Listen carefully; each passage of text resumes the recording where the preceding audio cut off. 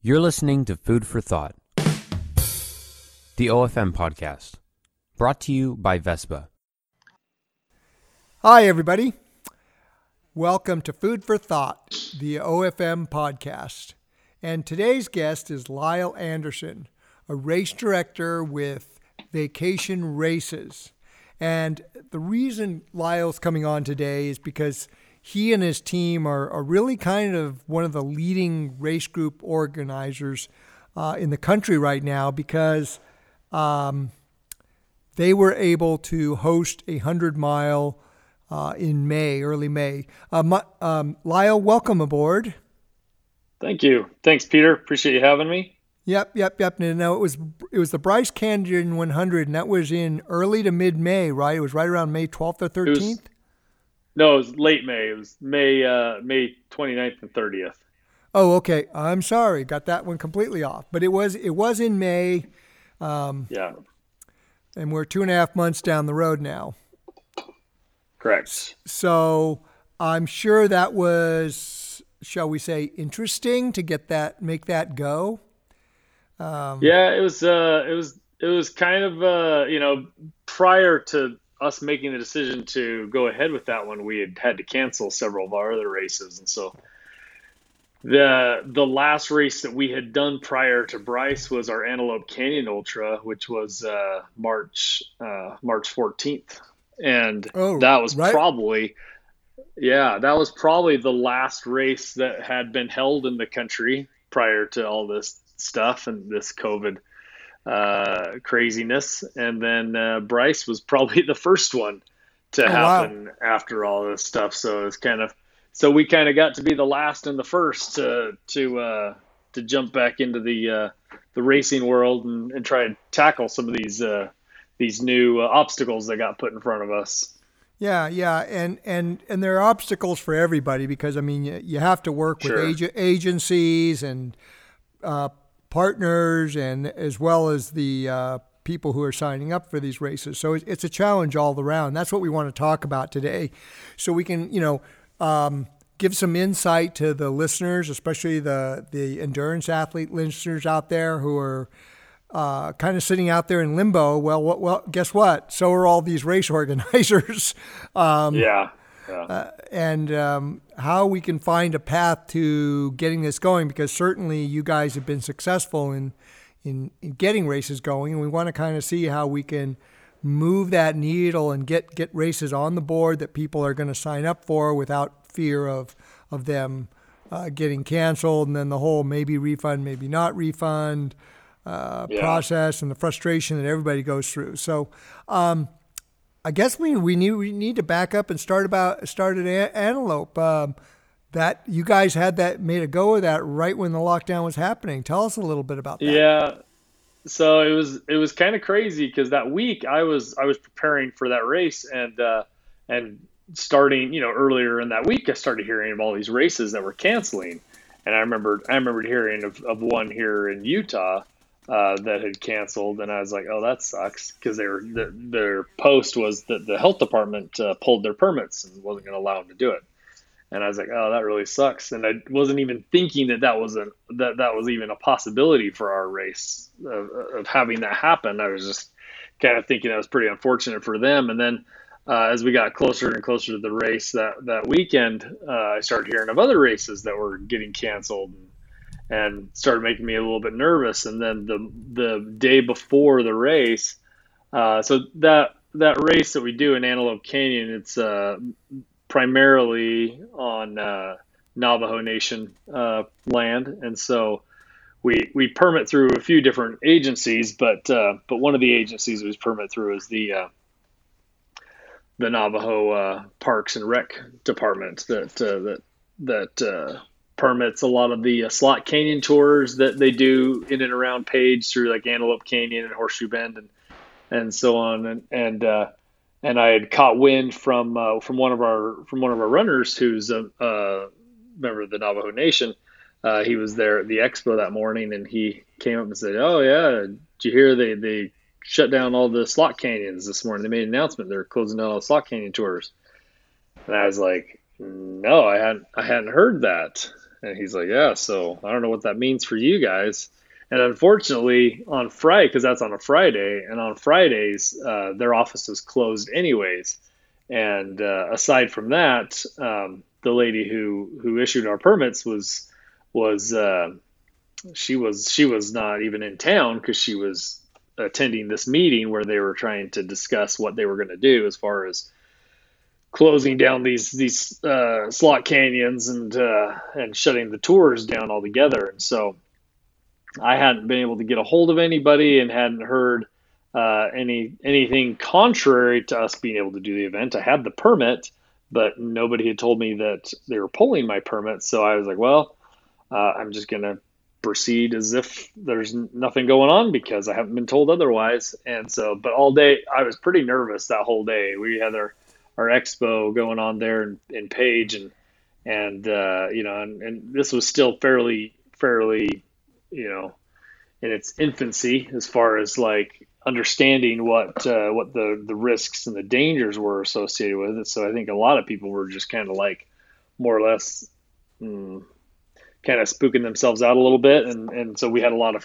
last minute cancellations and stuff with the race. People calling in, or people unable to even get on a plane to make it out there. So we had a lot of people from out of the country that weren't able to attend, and a lot of people from the East Coast that weren't able to make it out because flights were getting canceled. And so it was kind of a crazy day. A lot was going on. A lot of things were up in the air,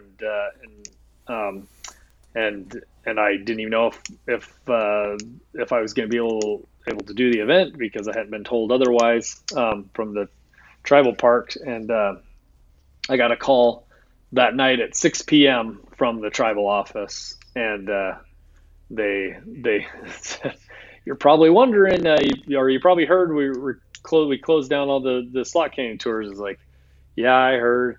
And she's like, you're wondering what that means for your event, aren't you? And I'm like, yeah, that's it's kind of been thought has crossed my mind a few times today. And she says, well, since your event's tomorrow, we're going to go ahead and let you guys do it. So I was super grateful that we were allowed to continue with our event, but literally if our event had been one day later, I don't think it would have happened. So we were pretty fortunate in that regard to be able to continue on with the event, and it was a great event. And again, what was the best of my knowledge. What was the distance, and how many participants, or how many participants in each distance? We had off the top of my head, I can't remember how many participants in each distance we had. We had a 100-mile, a 50-mile, a 55K, and a half marathon.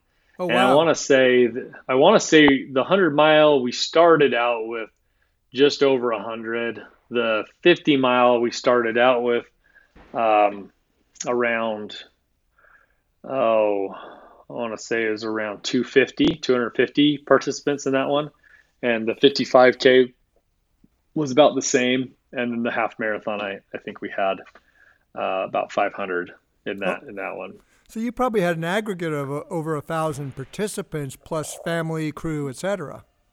Yeah, we were expecting over 2,000 between all the distances. So that just goes to show you how many people backed out last minute for that one. So Yep. I wasn't upset that many people had backed out. It definitely made it easier to keep everybody socially distanced under those circumstances and stuff. But definitely was a lot less than what we were expecting. So you guys ran that as a standard ultra with the standard aid station, buffet style aid station. Yep, correct. Everything. So okay, let's dive into the aftermath. Was there?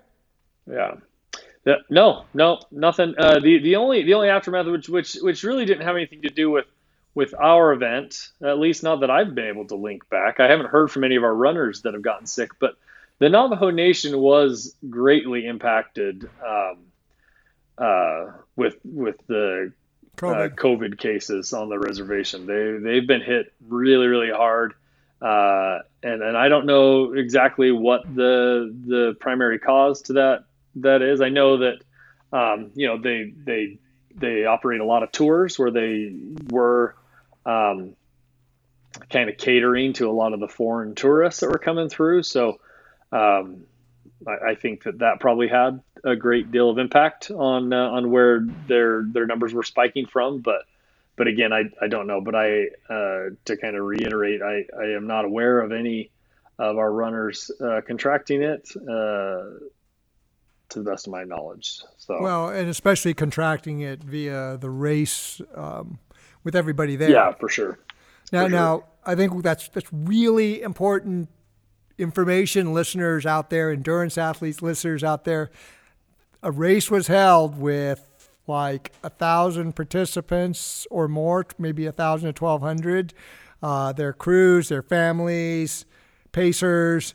So we're talking about a gathering of 1,500 people. Would you say?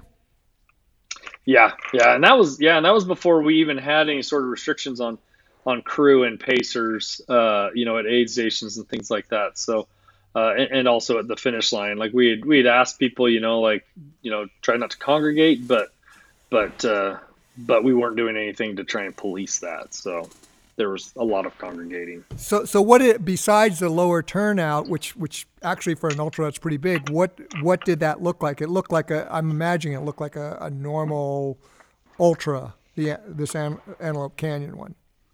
Yeah, as I say, the biggest difference with it was just the unknowns that everybody, participants and us as race organizers kind of went into it with. Is like, there's a lot of talk going on around that time, and there was just a lot of fear.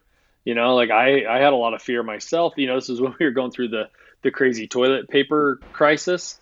And I remember talking to, the owner of the company, Salem Stanley. He was at an event the week before down in Costa Rica, because we do these international races now too. And so he was down in Costa Rica the week before Antelope Canyon doing an event. And I called him a couple days before, because he also kind of manages our composting toilets that we do for all of our races. And so I called him while he was down in Costa Rica, and I said, "Hey, I hope you have toilet paper, because you can't buy it anywhere right now." And he's like, "Yeah, I got plenty. Why? What's going on?" And so I had to explain to him the whole toilet paper shortage crisis that was going on. The panic. Had no idea. The panic. Yeah, the panic. You can't buy toilet paper. He's like, "I got plenty of hand sanitizer and toilet paper," because he stocked up on it for our composting race. Toilets anyways. Right. So no, he didn't even stock up on it for the race. He just stocked up on it just because, so it was good that we had it. But it was just little things like that we were pretty fortunate that we, went into that race, kind of prepared. Like that's I always tell all my crew, I'm like, some of the things that we go over may seem redundant at times, and they are, but I hope that through this redundancy, when we get to the race on race weekend, all this stuff just becomes, muscle memory at that point, and we just do it because it's so redundant in our minds and stuff. And so that's kind of one thing that we try to pride ourselves on is kind of harping over the same things over and over again. So hopefully come race weekend, we're prepared, even if we feel like we aren't. And I think that definitely came into play for this particular event where we had a lot of new things that we're having to kind of adjust to and stuff. Yeah. That's an important point, not only for putting on a race, because you don't have a Walmart or a Costco to run to in places like Page, Arizona so easily, especially when you're out on the Navajo Nation. And same thing for athletes. I think that's germane, because that's why we do training and we treat, with what we're doing with our OFM program, we try to teach people to be intuitive, meaning, you train with awareness, but you make that a habit so that come race day, you're not thinking about it. And one of the worst things you can do, and is a recipe for disaster, whether you're putting on the race or in the race, is try to track every little detail on that day. Yeah, for sure. Yeah. Okay. Well, so again, speaking about reiterating, we're going to reiterate, no cases of COVID came out of that race as far as you know, and you probably would know if there was a cluster. For sure. I would think that if somebody got it, I would have gotten some pretty angry emails from somebody, and I have not gotten any of those. So Okay. So let's fast forward 2.5 months to the end of May, and a whole new world has emerged. yeah, literally. So now you've been shut down for a couple of months and working with permitting agencies, et cetera, to put this on, and let's talk about what it all looked like. So it was interesting because we'd had a whole our month of June is jam packed with events. We have events every weekend in June, and we had to cancel one of our global adventure races in Iceland towards the tail end of June. We had to cancel our Glacier Half Marathon the end of June, and those two races kind of came before. Canceling those two races kind of came before we even had to cancel our Yellowstone Half Marathon and our Grand Teton Half Marathon, which are the first 2 weekends in June. No. So tell me, these were canceled because permitting agencies pulled the plug. Permitting agencies, yeah. So the Blackfeet. It wasn't your decision. What's that? It wasn't you guys' decision. It was based on permitting agency decisions.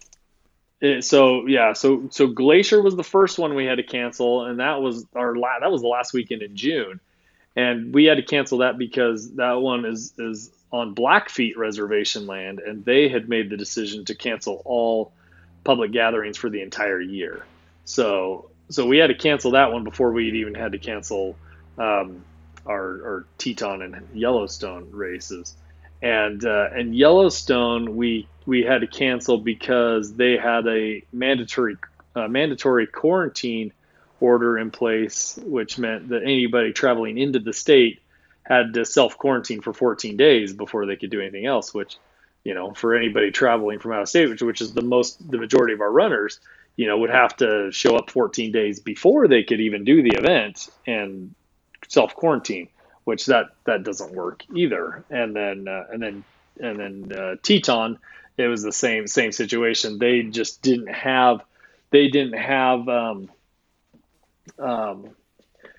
the insight to give us, and we wanted to give all of our runners at least 35-day notice ahead of time so that they could cancel their reservations and get their money back if possible. And so that's what we were trying to do. We were trying to do what was right for our runners and make sure that we were giving them the best opportunity they could to not lose out on money and stuff that they were already most likely going to be out of. And so we kind of had to make those decisions a little far in advance. And in hindsight, we probably could have done both of those events, Teton and Yellowstone anyways, just because the state government agencies had kind of lifted some of those restrictions, but they had not been lifted prior to that 35-day window, which we had told all of our runners that we would make sure we gave them at least 35-day heads up notice on that. So we had to cancel those, and so it was kind of weird coming into making a decision on Bryce because it's just different. Doing the ultras, it's easier for us to stagger, to spread out the event and to kind of and make sure that everybody is not so congested on the trails and stuff. And our numbers were lower because of people that had requested refunds. And so, I felt like going into Bryce, we had about 600 people that were actively registered when we made the decision. And so I talked to the landowner, and he was fine with the event happening. And then I talked to the Forest Service, and she just had one question for me. She's just like, well, these are the social distancing guidelines, no more than 50 people gathered at one time, and need to maintain a 6 feet distance between them. Is that something that you think you can do? And I says, yeah, I think we can. We'll just have to kind of change how we do the event, but I really feel confident that we can do that. And to be honest, when I called her, I was more or less like calling her, kind of hoping she would make the decision for me. If she if she was absolutely no way, we can't permit this, then it makes a lot easier for me to go to everybody and say, okay, this is where we're at. But that's not what she did. She basically just said, well, if you are confident that you can do this, then I don't see any reason why you can't do the event. And so that was where we had to really kind of put our heads together and try to get creative with how we can change the event and still keep it within, keep everybody within those guidelines, make it a safe event and still an enjoyable event for everyone that's participating. And so the first thing that we looked at as far as changing was the expo, because the expo is obviously the biggest place where people are going to congregate and just kind of hang around. So we did away with the expo, and we just offered a drive-up bib pickup service only, which worked out really well. We just had a big field, it was a big farmer's field that we used, and everybody just drove in on one end of the field, and we had our bib pickup tents set up. It was kind of a big horseshoe, basically. So they came in on one side, got to about the top of the bend in the horseshoe is where all the bibs were, and they just stayed in their cars. They pulled up, we handed them their bibs, and then as they were exiting, if they had drop bags, they could throw their drop bags out, and we organized them for them. To get the drop bags taken out of the aid stations.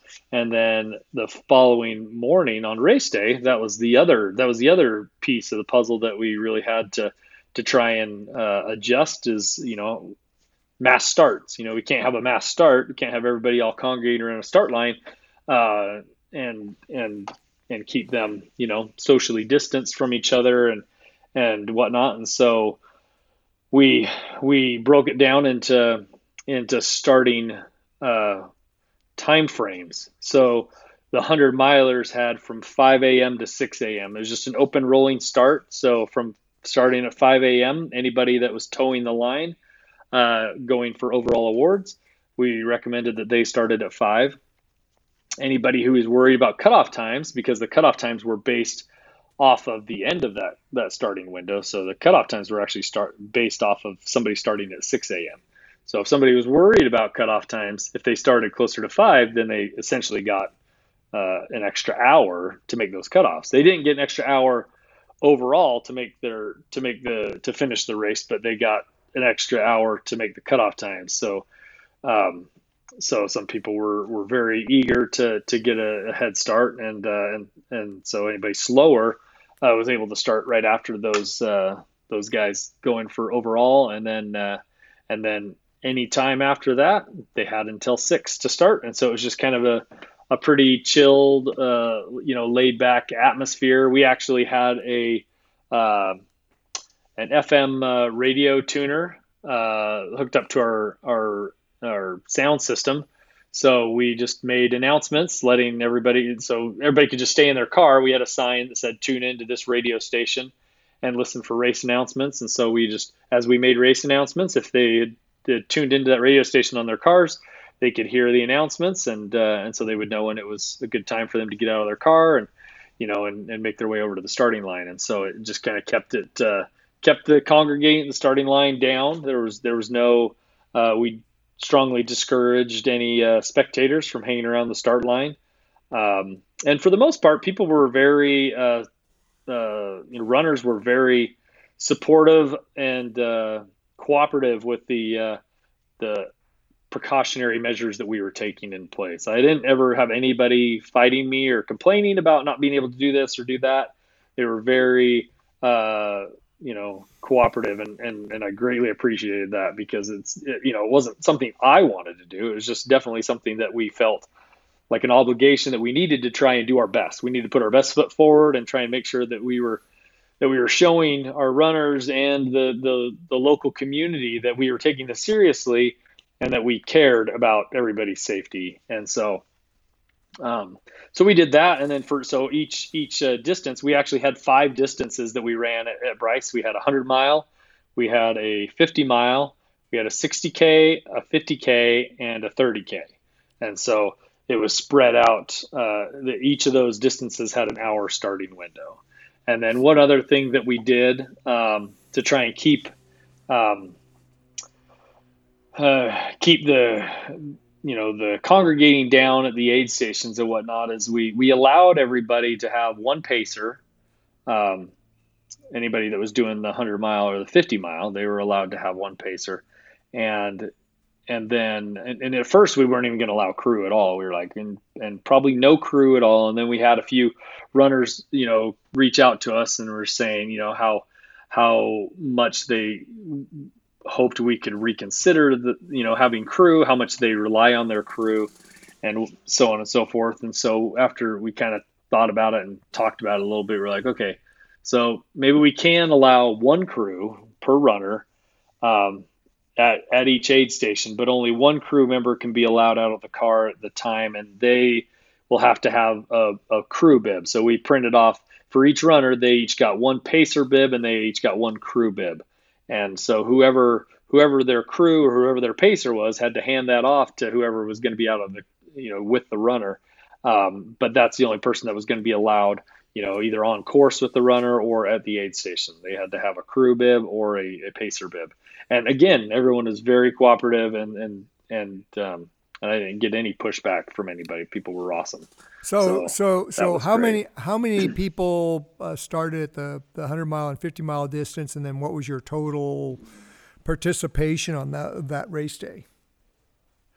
So the 100-mile, we had about 100 that did that one. The 50-mile, we had a little over 100. It was, to be honest, it was about 100 for each distance. Some of the 50-mile and the 30K, they had a little bit higher numbers, but overall, I think we were right around 550-ish overall participants for that event over those 5 distances, and it was like I said, we had a campground there at the start and finish line that was on this rancher's property, and it was pretty awesome to see how everybody just kind of spread themselves out and kind of did their part to keep themselves socially distanced from everybody, and then same thing, like when the race was finished, we had asked everybody, like, normally we want you to hang around the finish line. We want you to congregate. We want you to cheer on everybody coming in. And we just ask you this time, under these circumstances, to just collect your awards and go into the park or go do something else, but not hang around the finish line. And so people were very cooperative with that. And so you're talking about probably 1,000 people besides your race crew, right? Because most of these people who are runners usually have, the locals are going to have one or two of their family members or friends there with them, right? Yeah, because a lot of the especially the longer distances, they had multiple pacers with them and multiple crew members, and so I'd say we had over 1,000 people there between runners and crew and pacers and spectators and stuff. So okay, so pretty good sized crowd. Yeah. Okay, super. And once again, we're a couple months down the road or a month and a half down the road from this, and what have you heard? I haven't heard anything. We sent out a post race survey and let everybody know if they did exhibit any symptoms or anything like that. We would definitely like to know that. Of course, there's privacy, laws and stuff like that in place. So, we definitely can't, ask people to inform us of that kind of stuff. But if somebody felt so inclined to reach out to us and let us know, or else point the finger at us and say, I got this because of you guys, I'm sure that would have happened, and we haven't heard any of that. So I feel pretty confident, and quite honestly, the fact that neither myself or any of my staff have come down with anything is definitely, we probably are in closer proximity to all those runners than the runners are to other runners, so So that says something there too. And with the aid stations, big difference with this race. You had to do box state, or how is that working? Yeah. So I don't know if that was necessarily something that we had to do. We felt, kind of reiterating what I was saying earlier, we felt an obligation to put our best foot forward and try our best to try and keep things as sanitary and as clean as possible. And so the thought process we had was, let's just do, single serve, prepackaged kind of grab and go items that people can just grab, that are all, individually packaged, and nobody needs to handle them. So we don't have to worry about,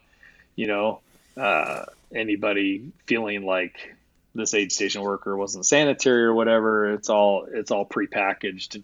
And so typically at our races, we pride ourselves on being a zero waste, or as much of a zero waste event as we can. We generally don't even use paper cups and things like that. We use reusable cups, and we wash them, and so a lot of our aid stations require a pretty hands-on approach of like washing the dishes and then reusing them for runners and stuff. And then this go around, we couldn't do that, and so everything required a lot of packaged things, which created a lot of waste. But we felt like that was worth the amount of work that we were going to have to do to separate and process this stuff, just to keep everybody safe. And like I said earlier, I sent out a post-race survey, and that was not something that people really liked. They did not like the prepackaged grab and go stuff. They prefer to have bacon and potatoes and cut fruit and the traditional aid station. Yeah, the traditional stuff. And so we definitely listen to that, and want to try and accommodate that as best we can. Again, this is kind of we were the first guinea pigs to do this, post this coronavirus outbreak, and so we're just trying our best to try and figure out a way to make races happen again. And so that was something that we did, and for the most part, we strongly encouraged all of the runners that were running, if they felt like there was something that was critical to their racing experience, to utilize their drop bags. And I think that was definitely something that they took to heart and definitely utilized quite a bit. We had a lot of drop bags that we had to transport to and from the aid stations, and we were happy to do it. And I think that was really something that people relied on a lot heavier than they usually do at doing these ultras, is their drop bags. So yeah. So once again, and no blowback, not a single case that's been brought to your mind of any COVID. Correct. Okay. Now, have you communicated this to some of the permitting agencies you work with to reassure them of? Yeah. So I reached out to the county. I talked to them afterwards and let them know that the race went really well, and that we haven't heard of any cases. They were super happy and thrilled to hear that. I think that they're, from their point of view, going into this race and trying to give us the go ahead, they had a lot of apprehension themselves too, just because, even though they're a small community, they rely on tourism quite a bit for their livelihoods. So even though they want to be safe and protected from the virus, they also are looking at this like, well, we gotta, at some point we gotta open our doors back up, and at some point we gotta start allowing people to come back into our community and so that we can all survive. And I think that was kind of their approach they were looking at with our event, was like, well, we're pretty dead in the water right now, and so with only 500 to 600 people coming to this event, I think this is a manageable event that we can start to bring some tourism dollars back into the community and get things going. So they were super supportive of it. And then the same thing with the Forest Service. They were super happy and glad to hear that the event went well and that we didn't have any fallback from it. So. And have you talked to the Navajo Nation about the Antelope Canyon race you held too? No, I haven't, just because they haven't been in the office yet. So, but I've talked to several of the landowners that are members of the Navajo Nation, who've they're doing fine. They just said it's just been tough on their whole community in general. Yeah, but it hasn't been due to your races. No, yeah, for sure not. Yeah, they don't. Cool. There's no finger pointing there. It was definitely something that was coming. It was starting to, and that was kind of why they made the decision in the first place, was just the number of cases spiking on the reservation prior to our event. Let's move this forward a little bit with since you guys really are the ground zero, or the how you have the first case that brings it all in. Well, you guys are the first case in terms of putting races on in this new world, putting ultras on in this new world of COVID. What are your thoughts? What are you and your team's thoughts, Salem, everybody in your team's thoughts about moving forward, just in terms of the reality versus the theoretical thing? Because I want people to understand COVID is real. It's a hoax. Is it a hoax? No, it's not a hoax. But is it the plague of death? Not unless you're over 70 or have a bad comorbidity. That's what the numbers are starting to show, that yes, it's highly transmissible, but it's very deadly for a certain population and not so much for others. And the problem is we're doing a one size fits all thing, and we need to find a way to move forward, because as the Bryce Canyon community where you held your race knew, they were already facing economic death, or they were already in economic death versus potential death. And I think that smart, well-held events, especially by people who are super healthy, not tourists riding around in cars, may present some opportunities, right? Absolutely. Well, that's my opinion of it. I think that in general, I think that people, healthy people are less susceptible to it in general, because they're doing good things. They're out there running. They're usually eating healthier. They're just more mindful of their health, and I think that says a lot. For the type of people that are coming to our events versus going to a beer festival or something like that, where or a concert or whatever. There's just definitely different groupings of people that to take into account when it comes to public gatherings. Well, not only that, but there's also the fact that when you're holding these races in places like this, you're outside in fresh air, sunlight, and these are now starting to become evident that these are things you can do to actually boost your immune system and reduce your risk of contracting COVID, and even if you are exposed, not getting a serious case. Sure. Yeah. So what do you see? What do you guys see as in terms of moving forward? You guys are going to continue to host races where you can, right? Yeah, and that's basically the magic question right there, is where we can, because we would love to just open up our calendar and continue to put on events, but it really depends on the local permitting agencies and the local community and whether or not they're supportive of it, because we don't want to do anything without the support of the local community. I mean, we're looking at long-term relationships with these groups, and so we don't want to do anything to be like, hey, we have to come do this event this year, and then have be like, yeah, you guys brought thousands of people here and you infected our whole community with the coronavirus, and now we've got all these people that are sick and in the hospital and stuff, and it's because you guys are trying to push something that quite honestly, you should have been more reserved and cautious going into this. And so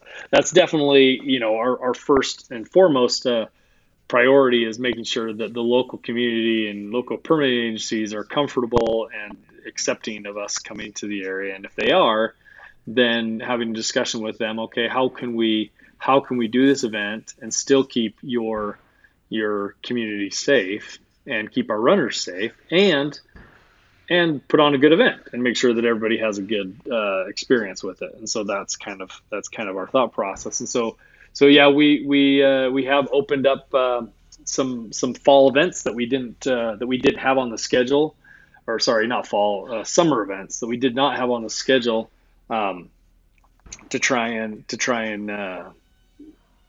give some options to our runners. We did the week after we did our Bryce Canyon Ultra, we called it Zion at Night. It was just a half marathon that we did in just outside of Zion National Park. But we opened up registration 2 weeks prior to the event, and we had just under 900 people that registered for that one. And we just staggered the start times throughout the entire night. So we started 50 people at 7 p.m. and then started another 50 people at 8 p.m., another 50 people at 9 p.m., and so on and so forth throughout the night. And then we did that for 2 nights. And it was so well received that we decided we're going to do another one in September. So we're going to do another Zion at Night, September 18th and 19th. And then we had to cancel, unfortunately, our Zion Ultra event that was supposed to be in April. We had to cancel that because obviously April was right smack dab in the middle of all this craziness. But we decided we were gonna open up a Zion Ultra event in September. So we're gonna do that the following weekend after the Zion at Night one. We're gonna do the Zion Ultra, and on September 26th, and we're gonna have the 100K, a 50K, and just a half marathon distance that we do with that. We're not gonna do the 100 mile just to kind of keep it a single day event. But that'll be a good one. And then the other one that we've launched that we're going to be doing is August 8th. We're going to be doing one up in Yellowstone, kind of the same format as the Zion at Night, but because there's so many grizzly bears up in that part of the world, the Forest Service that we work with there is not very comfortable with doing a night event in bear country. So we're going to just do that one throughout the day. We're going to just stagger it throughout the day and do it's just a half marathon event, but we'll be doing that one on August 8th. So, and then the rest of our schedule is all the same. We haven't changed anything else. There haven't been any other canceled events. We've got one that we're doing in 2 weeks up in Colorado, up in Estes Park, Colorado. It's our Rocky Mountain Half Marathon. So we're super excited about that. And, so yeah, we're just trying to roll forward with businesses as best we can. I wouldn't say business as usual because it's not as usual. No. That's one thing I've had to stress to all my race crew, all my staff working for me too. Is like when we go into these events, it's like, hey, I just want to make sure you guys understand that if you're going into this with the mindset it's business as usual, you're sorely mistaken. This is not business as usual. This is we've thrown out the old playbook and we got a totally new one now. We got to do things a little bit differently to make sure that we're compliant and also keeping the communities that we're running in and our runners and our participants safe. But still, runners' satisfaction is still our number one priority. So we want to make sure that they have a good experience. Now, so with the Zion at Night runs, also, I know I'm beating this drum, but any fallout of that, COVID fallout from that? No, nothing from that. Okay, good. I just want to keep beating that drum because I appreciate it because it definitely makes me feel good every time you ask that question when I can answer it that way too, for sure. Yeah. Well, and this is the thing. It's like also I'm imagining from what you're saying here, there's this pent up demand because people want to get out, they want to do an event, they want to train, they want to get healthy, and this is actually I think what's going to emanate is the healthier you are, the less this really is a thing. For sure. So is that true that there is a lot of demand? I mean, you're seeing that there's a pent up demand for people for events like this. There definitely was, because that was the other thing when we made the announcement that we were for sure going to roll forward with Bryce Canyon Ultra. I really think that if we had been greedy, which I want to reiterate, we weren't. We definitely could have been, but we weren't. If we had been greedy, we could have just left registration open. And I think a lot of people would have signed up for it just because they were desperate for events. But when we made the decision that we were going to do it, we shut registration down and did not allow anybody any new registrations for that one.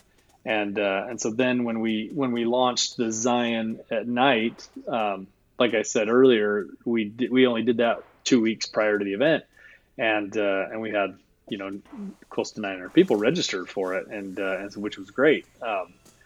We were definitely happy to be able to, and I think a lot of people just want to feel safe. They want to still get out and do these events, but they want to see like, what's this race company doing to ensure that I'm going to be safe?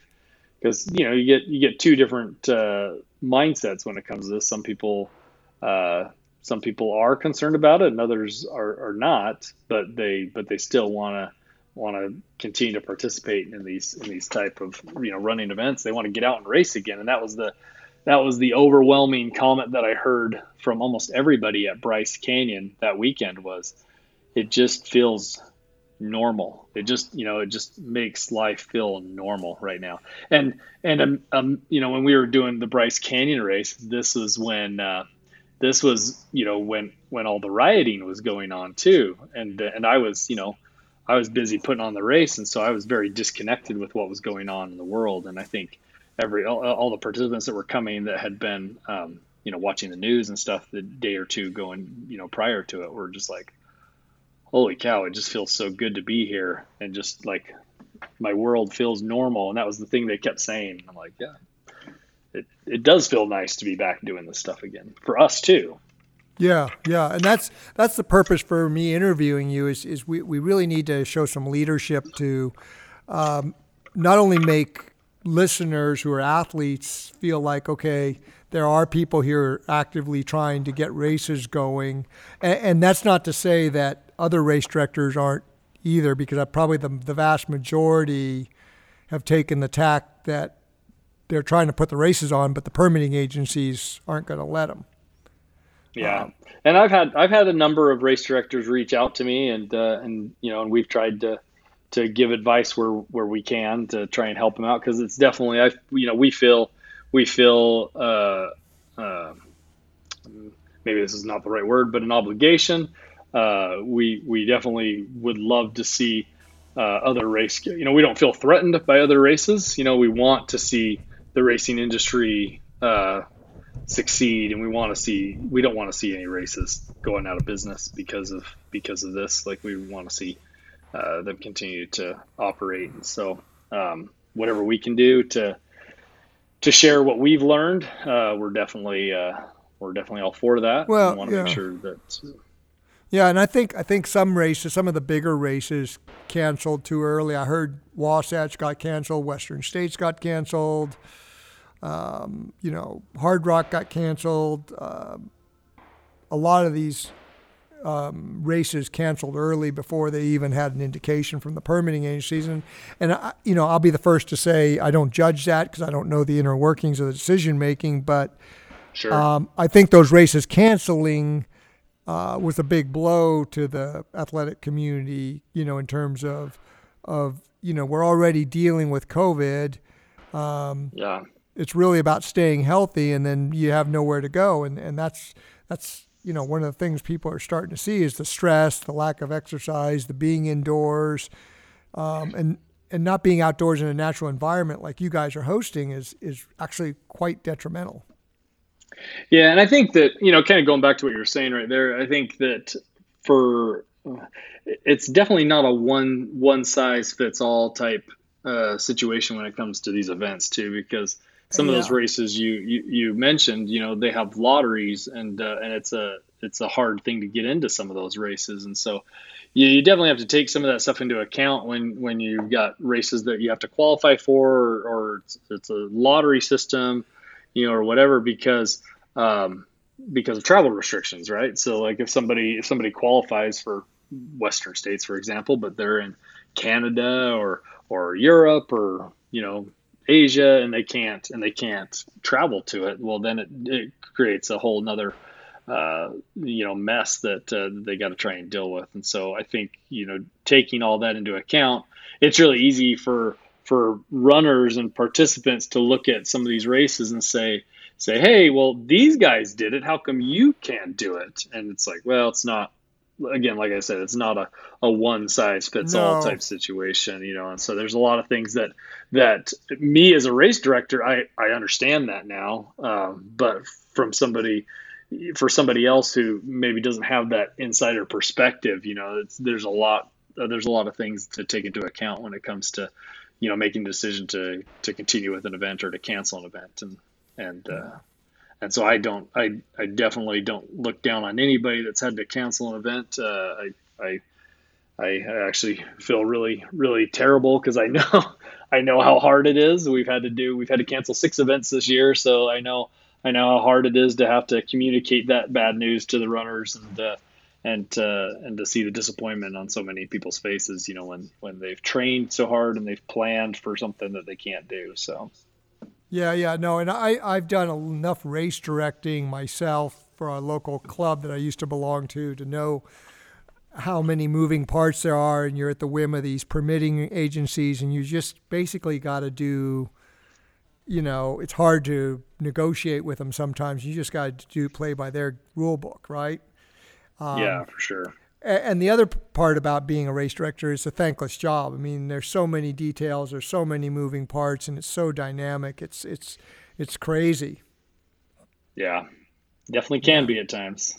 Yeah, so all you listeners out there who are athletes training for these races, being a race director and maybe, a lieutenant to a race director, it's a pretty big thing they're doing to make these kind of races happening, these big endurance races, whether it's an ultra or a trail run or a Ironman or a half Ironman.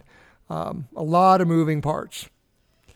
So anything you'd like to leave us with, Lyle? I mean, you're an athlete yourself, and where you look in your crystal ball as somebody who's actually making it happen in this world right now, successful. I mean, that's what we're doing, is we're trying to get your knowledge and thoughts and perspective to help both the athletes move forward as well as race directors and everybody else. Yeah, I'd say, I'd have two parts of advice. One would be is if you're a race director looking to try and figure out a way to continue on with hosting events, is to make sure you're in constant communication with the permitting agencies and the local community that you're working with, and make sure that your event is welcomed. Again, like I said earlier in this interview, you want to make sure that you trying to force an event there on an unwelcoming community is going to have detrimental long-term effects on your events. So you want to make sure that you're in communication, and if the general consensus from the community is that we don't want the event this year, then I wouldn't try to push that situation at all. But on the flip side of that, if you're a participant and you're looking for, and you're frustrated that your events keep getting canceled and stuff, just find some other avenue to satisfy your interests. For me this year, I, like what Peter said, I'm an athlete. I've ran several ultras. I've ran several triathlons. I've done a lot of different ultra endurance type of events, and I love the challenge, and I definitely love the camaraderie that you get with being around these large groups of people. I'm definitely a people person, so I love to be around people. And that's changed this year a little bit. So I've had to look for other ways to satisfy my interests and stuff, and so just finding ways to keep yourself occupied and entertained is definitely going to keep your sanity up, and don't give up on it. Keep training. We can always keep training, whether we have a race to train for or not. You just never know when an opportunity is going to present itself. Like I was saying earlier, this Zion at Night one, we launched that 2 weeks before, and so luckily, I mean, it's a half marathon, but like if you're an ultra runner looking for ultras, there's a lot of options still on the calendar this year, especially some of the smaller, more grassroots style events that makes it a little bit easier for them to keep everybody socially distanced. So just keep your nose to the wheel there, and keep training. Yeah, well, that's great advice. And Lyle is with Vacation Races. That's vacationraces.com. We'll have a link in the show notes. Lyle, thanks so much for taking the time to being on this podcast and giving us your insights, perspective, and history, and leadership more than anything else in showing the way forward and getting endurance events back going. So look forward to seeing you out there at some point. Yeah, thanks, Peter. Really appreciate you having me on here, and I was excited to be able to talk about what we've experienced. So yeah, well, I hope we can push this out there and get that going, because I think hearing that these events are going on and there is no spread of COVID due to these events per se is going to help reassure a lot of people, because there's a lot of scared people out there. For sure. Yeah, cool. Well, thanks again. You were listening to Food for Thought, the OFM podcast, sponsored by Vespa.